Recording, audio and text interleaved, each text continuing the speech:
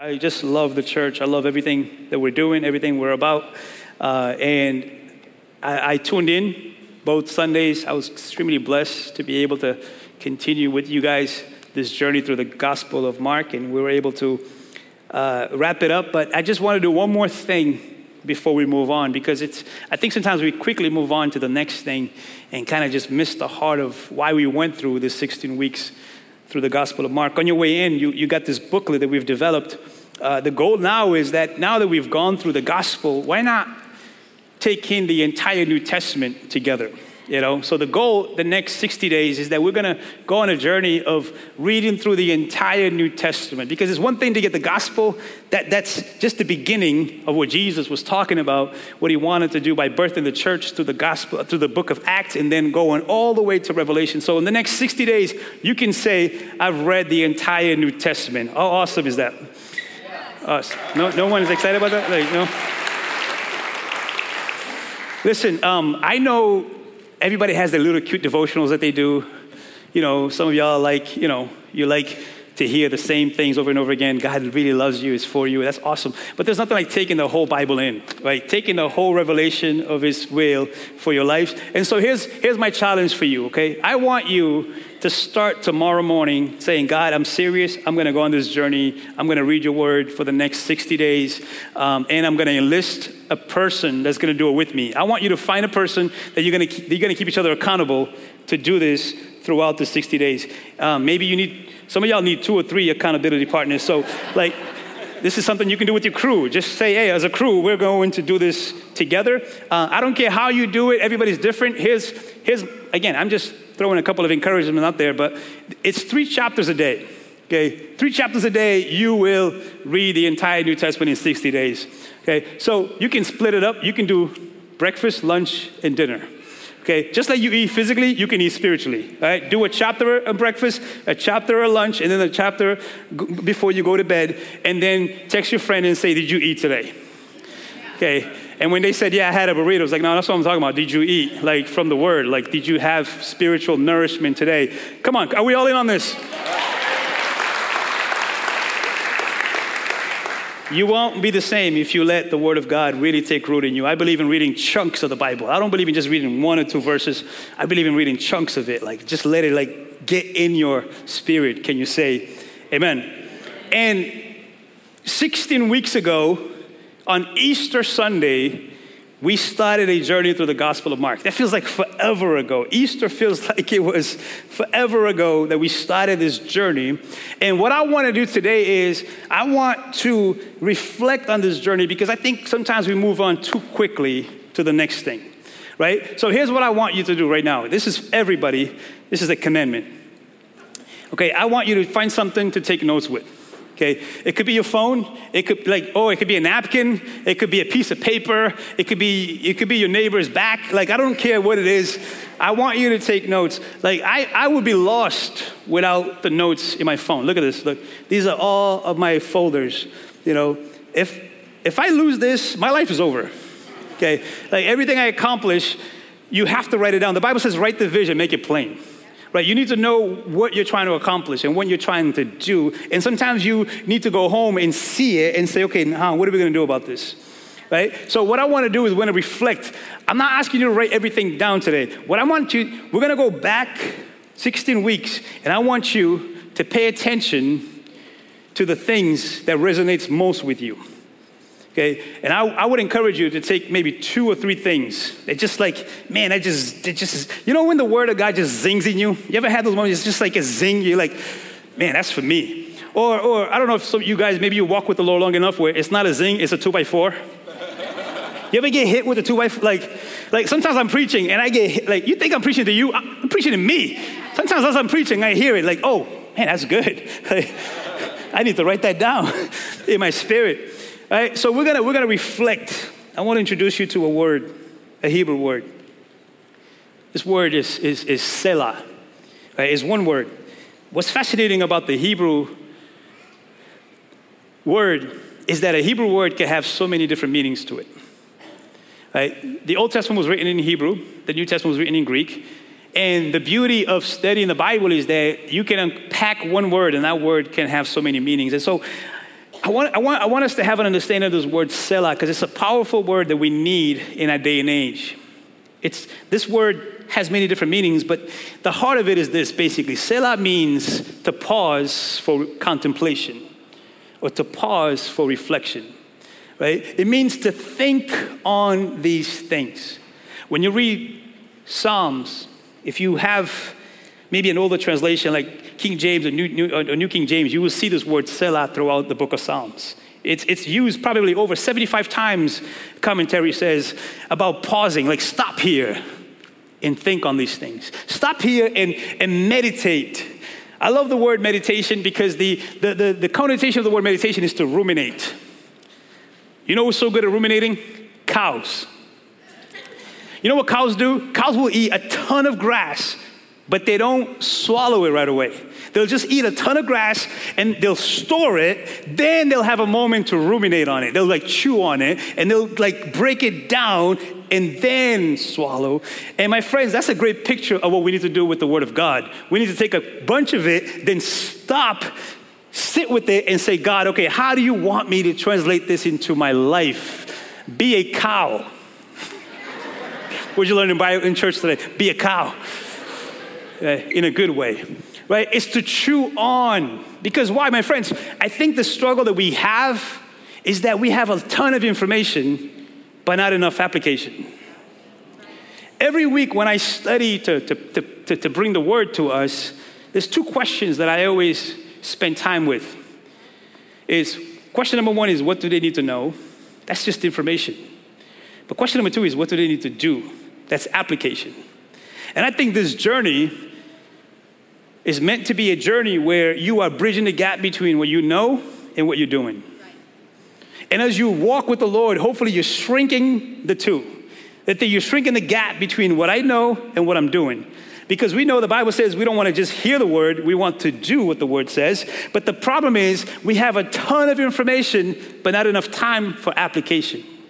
And the reason why there's a massive gap is because we don't stop. We don't pause to ruminate, to actually sit with it and say, okay, let me really own in on this thing so it can take full effect in me, so I can actually know that the word is not just being preached to me, but I am activating it in my life. Can you say amen? So in our society right now, we have more information. We don't know what to do with it. We have no time to unpack all the information. And if you ask me, I think part of the reason why mental health is such a battle in our society right now is because we have information overload, that our minds don't know what to do with it. And so when your mind, your computer is overwhelmed, it leads to stress, it leads to anxiety, it leads to worry, it leads to viruses that only when you implement antivirus system would you be able to have a clear perspective on life. That's a whole other message on mental health, but I think that it has a lot to do with the fact that we don't sit with things anymore. We just kind of go from one thing to the next. Like right now, as I'm speaking, think about it. Some of y'all, you're struggling to be here right now. As I'm speaking, some of y'all are like, what are we gonna have for lunch? Some of y'all are like, is it raining? Is my windows down? Did I forget? Someone over here forgot. But you know what I'm saying? Like, it's hard to be in a place fully, mind, body, and soul. I'm on vacation, and one of my challenges for me was put your phone away and don't look at it. Because I just want to be in the moment. There's nothing like playing with your kids and they go, Dad, no phone. Here's that zing. Like, am I the only parent that struggles with that? Right? Like one of the best things I've done for my mental health is I've left the social media world. I've been off of it for 3 months, and you know what? I'm a better person for it. Because it's just another thing that's occupying your mental space. That's not giving you room to process what's already in front of you. So that's what we're going to do today. Let's process a little bit. And again, I'm not asking you to write everything down because I believe this, that every time we gather, God's got something for you if you're paying attention. In a span of 40 minutes, it could be one thing that God's like, that's for you. That blows my mind. When the word is being preached, it's a collective word, but God knows how to customize it and personalize it if we're paying attention. All over the country today, people will go to church, but not everybody will leave with the word from God because they didn't pay attention. to what God was trying to say to them. So I pray that's not us. I pray we are people who are saying, God, I don't want to just hear the word. I want to apprehend the word. I want to live the word. Can you say amen? So let's do this together. As if something stands out, write it down. It's for a reason that thing jumped out at you. I believe it's 2 or 3 things that God wants to just own in on each one of us. So here we go. Beginning back to Mark chapter 1. We started this journey by focusing on the fact that we're called to be like Jesus, right? Jesus comes on the scene, right? And he begins to announce the kingdom of God. And the kingdom of God is about the reality of heaven on earth, right? And so to be like Jesus is to live with the heaven reality here and now. Not wait for some pie in the sky someday. Not wait until I get to heaven someday. But the reality is the moment you say yes to Jesus, you said yes to heaven now. Right? And obviously, there is always going to be a gap between where we are and where we're going to see the fullness of it, but we should be able to apprehend the kingdom now and begin to see some of the effects of what it means to be a kingdom person on this earth. Can you say amen? And so the big idea of Mark 1 was we must reclaim the authority that we have in Jesus. Speaking of mental health, I think some of the struggles is that we don't take authority of our thoughts. Yep. We let our thoughts take us everywhere, right? We wake up feeling bad, and what we do? We just run with it. But the Bible says that Jesus came not just to forgive your sins, but to give you power over things. And so you have the authority to sometimes stop. You ever have a conversation with yourself and says, we ain't going to go there? Because if you don't, your thoughts are like, where are we going? Right? You have the authority sometimes when you wake up feeling bad about yourself to speak life over yourself. Why? Because Jesus came to give you authority over that depression, over that lie, over that deceit of the enemy. You have to take authority and not let your mind go wherever it wants to go. You're not a robot. You have free will. Can you say amen? Number 2, Mark 2. Mark 2, we talked about our greatest need. Right, that sin is our greatest paralysis. This is a story of the 4 friends who lowered their friend who was paralyzed into the presence of Jesus. They found a way to bring him to Jesus. And then it felt like a letdown because Jesus was like, your sins are forgiven. You're like, wait, we did all that for that? Like, we want him healed. Right? But we didn't understand that Jesus was saying, no, I want to heal your biggest paralysis, which is sin. Because you could be physically healed, but spiritually crippled. Right? And I've lived long enough to see people get physically healed and still walk away from Jesus because they never got spiritually healed. Jesus is like, I love you too much to just heal you physically. I want to heal you spiritually. And to show you that I have power to do both, now get up, take up your mat, and walk. Right? Basically, the big idea here was that this moment of healing and forgiving the paralyzed man points forward to what Jesus wants to do for all of us through his death and resurrection. That is the gospel. That is the good news. He comes to heal, he comes to restore, and he comes to give you eternal life. Your greatest need is to be forgiven. Can you say amen? Amen. Mark 3, we talked about losing my religion. You know, we saw that Jesus' own family struggled with Jesus. His mom and his brothers and sisters were like, you're a little weird, Jesus. Like, you left your family business, and now you've called these really weird people to follow you. You know, they were really concerned for him because they were like, man, where's this thing going? Like, this is a little weird. Like, we know you. You're a brother. Why are you acting so weird? And we talked about the fact that following Jesus brings opposition from family members and religious people without the heart of God. My friends, you can mean really well, but still miss the heart of God. Matter of fact, all over this country today, people will go to church but miss the heart of God. Because religion without the heart of God is just tradition. It's just empty rituals, right? These people who were supposed to have the will of God, the Pharisees, they missed God. Jesus even said, he said, you search the scriptures, but you miss the heart. I pray we don't miss this. It's possible to be in church but not have the heart of Jesus.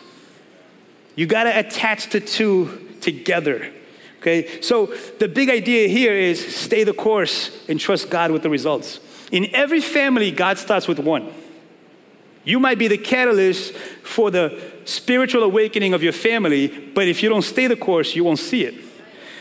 How did Jesus do it? He kept doing the will of God and led by example and trusted that later the results will be there. And we know that later on, after the resurrection, his brothers came around. Actually, two of them end up writing the Bible. James and Jude have a book in the Bible because Jesus stayed the course. Listen, do not get tripped up when people are trying to hold you back. Stay the course, stay faithful, follow Jesus, and then trust him with the results to come later. Can you say amen?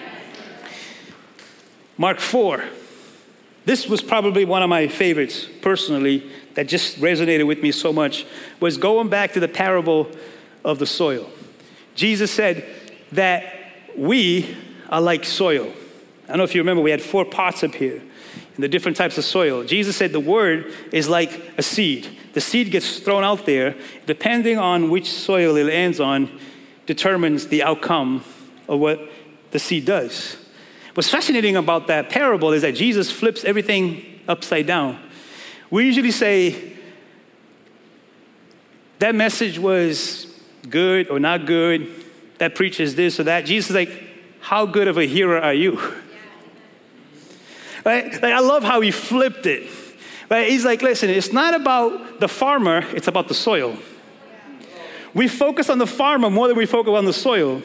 And the problem is, the more you focus on the farmer, you're neglecting to take care of your own soil. And to maybe work on the soil, because the beautiful thing about the soil is you can work on it. It doesn't have to stay the same. Right? So which soil are you? You have to identify where you are. If you don't, you're going to focus on all the wrong things. You're going to say it's the farmer's fault. You're going to say it's this thing, it's that thing. But it's like, no, what's happening inside of you? Because you're the soil. Right? And so the big idea is fruits are the evidence of true followers of Jesus.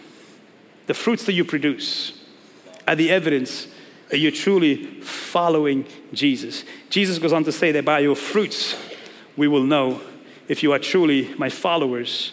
So are you producing the fruits that are in line with the Word of God? So next time we leave church, don't say, how good was the preaching? Say, how good was I a hearer of the preaching of the Word of God? Mark 5. This was Pastor Stretch. He titled this, But I Can't Go With You. Remember, this is the story of the demon-possessed man who Jesus healed. And it was a crazy controversy because Jesus allowed the demonic oppression to go into pigs, and these pigs die, and the people were like, get away from us, you just ruined our bottom line, which was their income. In the meantime, this man who was afflicted for many years in their region was set free, but they care more about the income than they care about the freedom of this man. That will preach.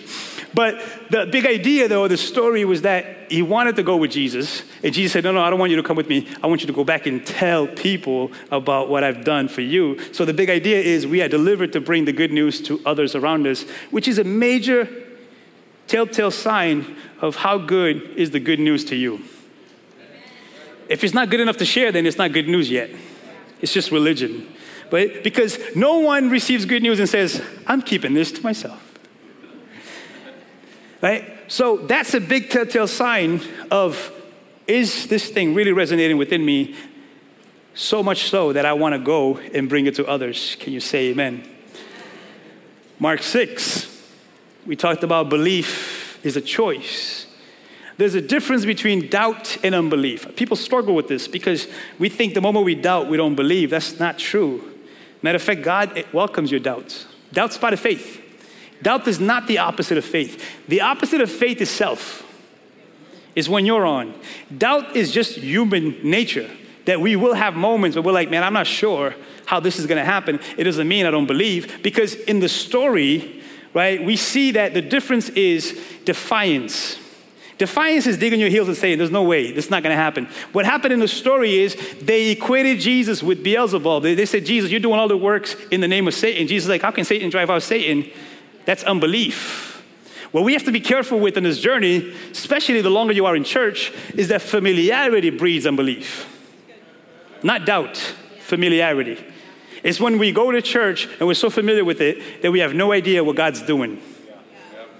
Right? And so, my friends, faith moves Jesus to act on our behalf. Because the father of this young man comes to Jesus and said, hey, your disciples couldn't do it. I just really want him to be healed. Jesus said, you believe I can do this? And he said, I believe, but help my unbelief. What did Jesus do? He didn't say, you doubt it. He said, bring him over here. Because all he needs is a little mustard seed of faith, and Jesus would act on your behalf. Don't believe the hype that you got to have this crazy, humongous faith for God to work on your behalf. All you have to do is to trust that he can do it. Sometimes the best prayer you can pray is, God, I believe. I just don't know how you're going to do it, but I'm going to trust that you're going to do it. Can you say amen? Mark 7. We've talked about inside out. Another powerful thing about this reality is that Jesus said that it's out of the abundance of the heart that we do what we do. It's not what we do externally, it's what's happening internally, right? So no matter what we do or how hard we try, external solutions don't deal with the soul. It's not deep enough, right? Remember, this was the ritual of why don't you wash hands and all of that. Jesus is like, yeah, you could do that, but the problem is it doesn't wash your heart, right? We can put on the Sunday best, but the Bible goes on to say in Mark 7 that he said, out of your heart comes lust, pride, ego, jealousy, greed. All of that is in there, right? And only God knows that because God goes straight to the heart. He's like, man, I want to do something much deeper in you than just the external, right? You can look good, but I want you to be good. Can you say amen? So we need an inside-out transformation that only Jesus can do. This is the difference between religion and following Jesus. Religion is, hey, I'm a good person. I'm in control. I got this. Following Jesus saying, listen, I'm jacked up. When I look at my heart, I see the reality of it. I can't fake the funk.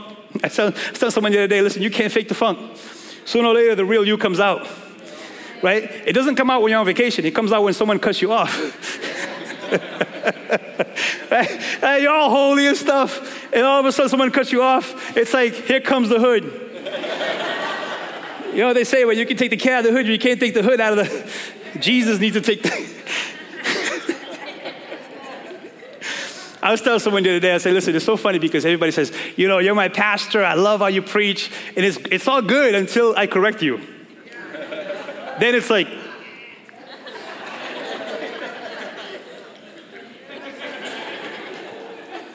I wish I could roll the neck. I think you are. You know why? Because deep down, you said it, but your heart, right? We don't know who we're made of until we get corrected. Just write it down. I'll move on. Just write it down. Mark 8. Take the world, give me Jesus, was the focus of Mark 8. This is where Jesus kind of really turns up the heat and says, hey, I didn't come just for you to look good. I came for you to die to yourself and take up your cross and follow me. And we talked about, remember that bumper sticker?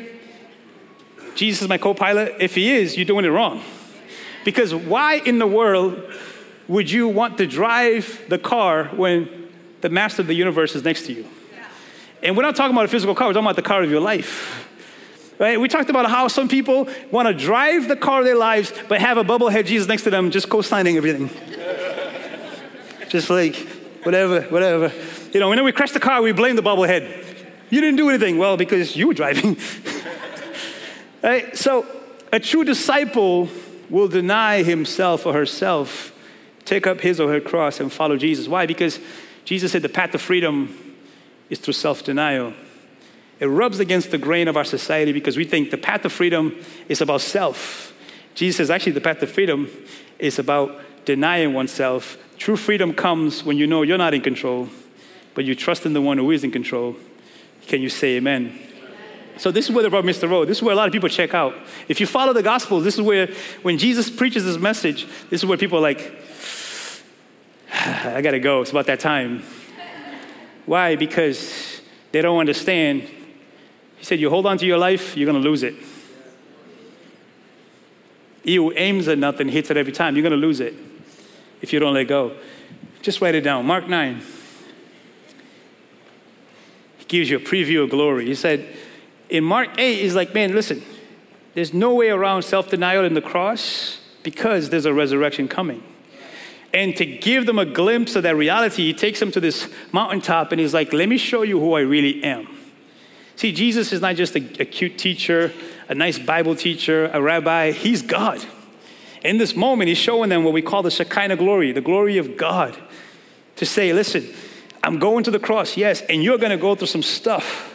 But that's not the point. The point is not the cross. The point is the resurrection that comes after the cross, right? The truth is, most people will go to church, but they won't experience glory because they never had an actual encounter where they had to deny themselves, take up their cross, and follow Jesus, right? That's why a lot of people were like, they go to church, they're like, I don't get it. You don't get it because you haven't denied yourself in taking up your cross to actually see the fullness and the extent of grace, because he'll give you glimpses of glory all along if you're paying attention. This was one of those moments. Jesus gives us a preview of his true nature to come after the resurrection. The cross is not the final destination. If the cross was the final destination, man, this would be a sad, sad reality. I got things I'm praying for right now. I got people in our church who are going through some very difficult things. And to be honest with you, I believe in healing. I believe in the power of God. But the truth is, we're not going to see all of it in this side of life. There are some people who are only going to see the full healing in the resurrection. But in the meantime, I believe we can believe for the resurrection now. I believe that I pray for something until there's nothing else to be done. But I'm going to continue to believe because I've gotten a glimpse of his glory along the way. But I also have to live with the reality that we are here, but we also are not there yet. Can you say amen? And then Mark 10, we talked about biblical sexuality. They asked Jesus about divorce. What are the grounds for divorce? Because in those days, people were kind of just taking shortcuts and not really dealing with their relationships. And they wanted Jesus to co-sign their ways of divorce. And Jesus does what he always does. He's like, let's talk about something much deeper than your motives for divorce. Let's talk about the heart behind what an actual marriage is. And let's talk about the fact that God created you as male and female with purpose in mind. So what Jesus does here, he takes them all the way back to the beginning, to Genesis, to say, listen, how about we go back to the beginning and find the real purpose of relationships and marriages? Because it seems like we're taking this stuff way too lightly. And this is a tough one because this goes against the grain of our society right now. We don't know who's a male or who's a female anymore. We have a gender crisis in our hand, a sexuality crisis in our hand. We're confused. It's a new sexual revolution. We had that in the 70s, but now we have a gender revolution. We don't know what's happening. So Jesus takes us all the way back to the beginning to say, no, you don't have to live in confusion because I already prepared you for this. Like I gave you grounds for who you are, right? And so what he does is he says, our gender and sexuality is sacred. Like we don't get to determine it because God did. It's a sacred thing. Just like the color of your skin, you don't get to determine that. That's sacred. That's why racism is evil. How can you go against something that God already created? Right, so our sexuality is sacred because it's given to us by our Creator who made us male and female. Now sin comes in and jams up the system, right? That's why we need the Word of God to clear up the system, to give us clarity of mind and heart and spirit, right? Because Jesus makes it clear. He says any sexual act outside of marriage between a male and a female is called sin, which means missing the intent purpose of it. In other words, I created you with purpose. And when you're doing things outside of that, then you're missing it, right? And this, the struggle here when I preach this is that this is where we have to decide that is it Christ over culture or is it culture over Christ? Because there's going to come times where the Word of God is going to rub against culture.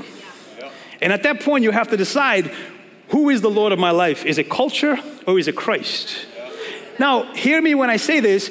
All of us are on a journey. So you can't rule someone out because they are where they are in their journey right now, which, by the way, I don't say all this to force people to change. I say all this to point people to scriptures, to God's will for their hearts. And I trust that we're all on a journey and that God is faithful to redeem us, to restore us, to empower every single one of us. Because there's no room for judgment or condemnation. We're appointing people to live the fullness of God's will for them. Can you say amen? But it's impossible to follow Christ without coming against culture once in a while. This is why the Bible says, do not conform to the pattern of this world, but be transformed by renewing of what? Your mind. It says, when you renew your mind, you will test what is God's pleasant, perfect, and good will. If you don't renew your mind will be confused by culture. This is why you need daily intake of the word, so you know what the word says, what the culture's saying. You can cut through the lies of the enemy and get to the word. That's why Jesus is like, I'm not going to talk to you about divorce. Let me talk to you about the reason why we have relationships. Because the sad reality is, statistics shows that marriages are ending in divorce, whether you're a Christian or not. 50% of marriages are ending in divorce. So we got a problem. I'm not just talking about all the other gender confusion out there. I'm talking about the reality that we have missed the point of our relationships. It's easy to point to the sexual confusion out there, but it's like, well, what's going on in your house? What's going on in your own marriage? What's going on with your own children? Focus there and see the will of God. Right? I got 9 minutes and I still have 6 chapters to go. Here we go. Mark 11. Jesus talks about the endless of fruitless religion. This is where he comes to the temple and he causes a ruckus because he made a whip. Let me make it clear again, Jesus did not whip anybody, only animals. He's making a point. He was driving them away to say, like, you've turned this into a den of thieves. We're supposed to be a place of prayer, of sacrifice, of worship. But the deeper truth was that he's saying, like, hey, this is fruitless. This is not leading anywhere. But I'm going to be the ultimate sacrifice for your sins. You don't have to sacrifice animals anymore, but you can come to the house of God to pray, to worship for the right reasons, for the right purpose. He was making a point that, hey, I'm putting an end to baseless tradition, religion that doesn't change anyone. Right? So Jesus clears the temple to put an end to empty religious rituals. As you embrace Jesus, this is the beautiful thing about this.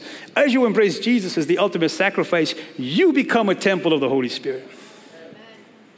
That's the beauty of this thing. Now that you understand what Jesus has done for you, he's saying, like, now you are a living temple of God. In other words, you don't go to church, you are the church. So when we come together, guess what? It's a bunch of temples of the Holy Spirit converging into one place. And then when we do that, the presence of God is with us. Because what? We didn't come to look for the presence of God. We brought the presence of God.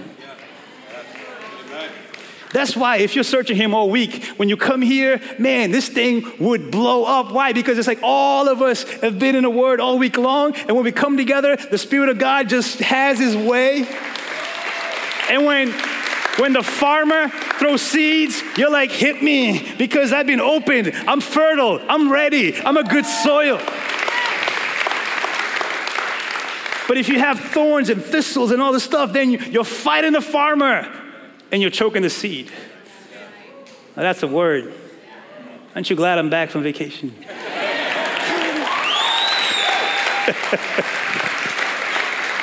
I got to be careful. I can't make jokes because people are taking stuff way out of control. Oh, look at him. He thinks he's... Stop it. Pull that weed out of the way. Write that down. All right. Mark 12. We talked about pegs. Remember the pegs? Some of y'all took pictures. Some of y'all decorated your pegs, brought it to your office, had great conversations with people. It was a really tangible reminder of what really matters. Remember the guy? People were asking a lot of questions, but they had ulterior motives, and you're just trying to catch Jesus. But this guy was like, no, I really want to know, Jesus, what really matters? Don't miss this. What really matters? I'll be honest with you, man, it breaks my heart. I see a lot of so-called believers focusing on things that don't matter. Like, we're so divisive. We're so, arrogant and so prideful. But here's a guy who's like, man, I really want to do this right, Jesus. Point me in the right direction. And Jesus is like, listen, it's all about the Shema. Remember the Shema? Love God with all your heart, your mind, your soul, your strength, and love your neighbor as you love yourself. Truth is, the reason why we have a hard time with each other is that we have a hard time loving ourselves first. It's hard to love people when you don't love yourself well. And sometimes in church, I'm going to talk about this. We're going to start a series next week called Spiritual Maturity. I think part of spiritual maturity is to like yourself. And that rubs against the culture of church because we think that self-denial means hate yourself. That's not what it means. It's to properly love yourself. Because when you properly love yourself, you're most likely to love others. Because hurt people will always hurt people, but healed people will always bring healing to other people as well.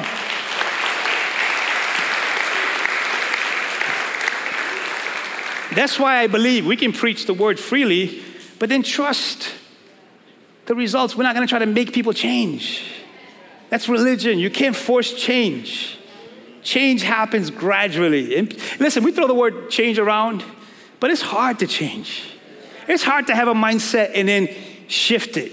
Especially the longer in life you've had a mindset, the harder it is to change it. We'll get into that in the next few weeks. But love your neighbors, you love yourself. Mark 13, go on. We get into birth pains. This was a tough one because Jesus prophesied the end of the temple and the persecution to come. I told you that when you're dealing with prophetic words, you have to start with the original context because if not, you will contextualize it wrong. People are trying very hard to understand when the end is going to happen. But you got to go back to what Jesus said from the beginning. Jesus was prophesying the end of the temple, which happened in 70 AD. It was horrible. The Romans came, overthrew everyone, killed thousands of people just because they were followers of Jesus, and they were persecuted.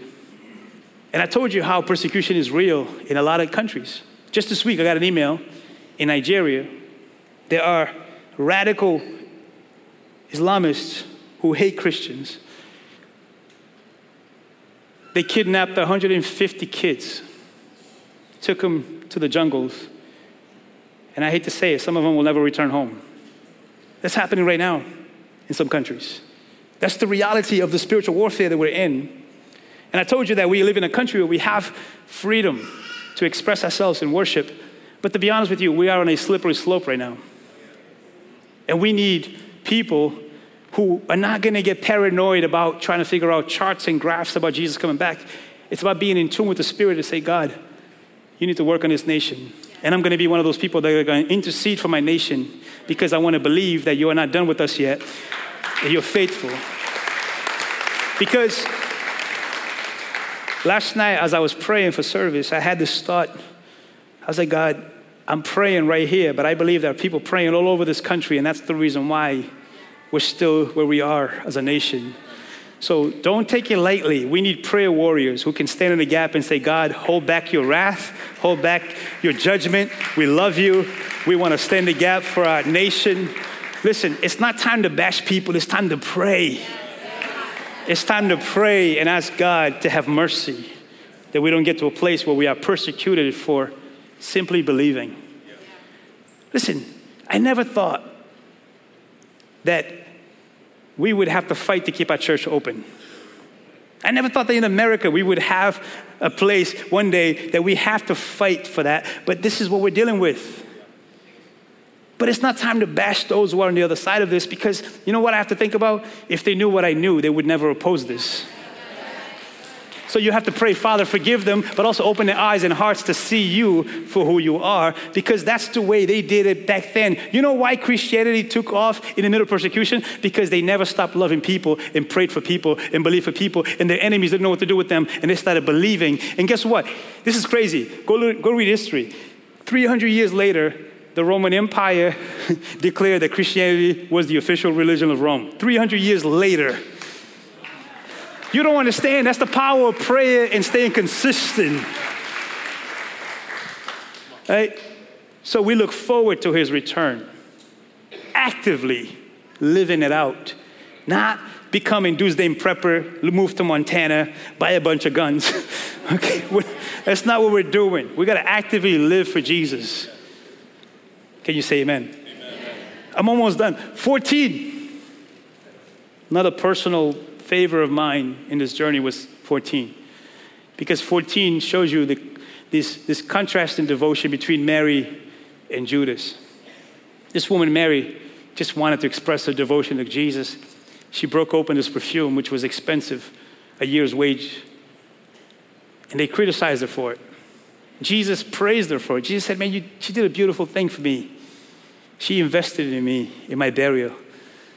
And we saw that Judas was instigating this criticism because Judas didn't really care about the poor. He cared more about pocketing the money for himself. And the thing that just messed with me about chapter 14 was the reality that Judas was with Jesus for 3 years. He saw every miracle, heard every message, was part of his inner circle. But the reality is, he had a different agenda.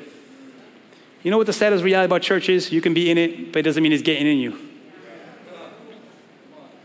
So the question we all gonna have to face at some point, this is not if, it's when. Will you follow a God that won't meet your expectations? Because Judas had an expectation of Jesus that didn't fit Jesus' agenda. We're all gonna be there, trust me. You're gonna be disappointed at some point because you thought God's supposed to co-sign this thing, whatever that is. But can you trust that he's a God who has a bigger plan that you can ever imagine or think? Because when he betrayed him, what did he say? He said, friend. Even in the betrayal, Jesus loved him. Man, that goes right through me every time I say it. Because I told you, we have to be honest and say, there are moments that I am a Judas. I have my own agenda. There are moments that I want God to do certain things. I want things to go a certain way. Right? And we're going to have those moments. Each one of us is as close to Jesus as we want to be. It has nothing to do with how spiritual you are. It's how connected you want to be with him. Judas was that close. Some people say, I wish I was there when Jesus walked the earth. Well, Jesus did. And he still denied Jesus. And we talked about the difference between remorse and repentance. Judas felt remorse, took matters into his own hand and took his life. Peter denied Jesus but felt remorse, but went to Jesus, asked for repentance. And Jesus reinstituted Peter. I believe Jesus would have forgiven Judas the same way he forgave Peter.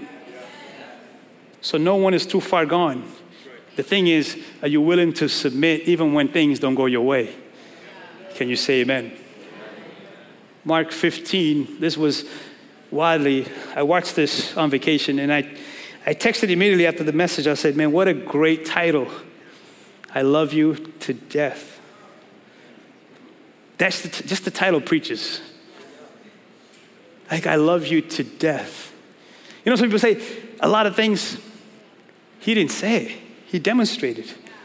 I love you to death. In our life, we've heard people have made empty promises to us. I got your back, and then they didn't. I'm with you, and then they weren't. Matter of fact, all of them deserted him in this moment. But he was saying, I love you to death. I love you this much. He paid a high price for you. Every time you see a cross, that's a reminder. I love you to death. Not a metaphor, but an actual sacrifice. So will you live for him? That's why when he says, do you love me? He's saying, man, I love you. This is not an obligation. This is not a burden. This is an exchange of connection and intimacy. I love you and you love me. I didn't just say I love you. I demonstrated that I love you. That's the heart of this thing. I love you to death. And then Dre ended last week by talking about glorious purpose. And Dre told us, which was, by the way, I was so glad. I told him, I'm so glad you focused on the woman. Because in that culture, women were degraded. Matter of fact, some people, the reason why we believe this thing so much is that there's no way, if you were trying to tell a fairy tale, you would not include women. Because no one believed the testimony of a woman. But Jesus did. Matter of fact, they were the only ones courageous enough to stick around. Have you noticed, every time we do baptisms, there's 90% women. And we over here talking about we're the thugs. No, you're not. You don't have the guts to stand up and follow Jesus like women do.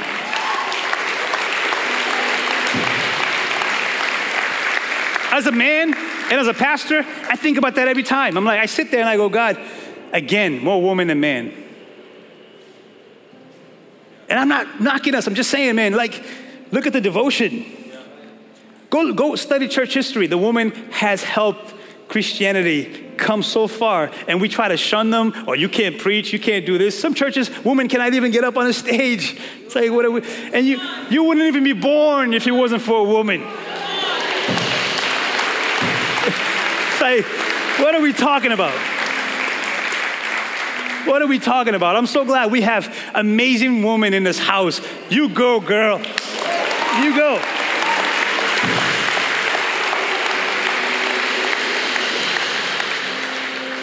And fellas, don't get me wrong, you're good too, but we got to give women their due. Right? He said to us, he said, by faith, our identity is found in Jesus. By faith, we remain anchored in his word. And by faith, God is in control. Why do we come every Sunday? Because he was raised on a Sunday morning. And every Sunday is a reminder, we have a risen Savior. We have a risen Savior. Things might seem crazy, but we got a risen Savior. And he's not done yet. Can you say amen? Amen. Would you stand with me as we pray this morning? What's 3 things that he's owning in on you? Don't just hear the word. Be a doer. It's impossible to live this journey without the Holy Spirit. Impossible. You can try to be a good person. That's not following Jesus. My friends, following Jesus is a life of surrender. Following Jesus is saying, Lord, I don't have what it takes. I'm surrendering to you. Please hear me. Just because you're here today does not mean you're following Jesus. You have to surrender. You have to submit. You have to let him lead the way. That's what it means to be a follower of Jesus. It all starts with you genuinely, honestly asking him to save you. I love that happens anywhere. You could be driving home today. You can have a moment with Jesus on your way home. It could be tomorrow at work, or it could be today. It's up to you. It's your choice to surrender.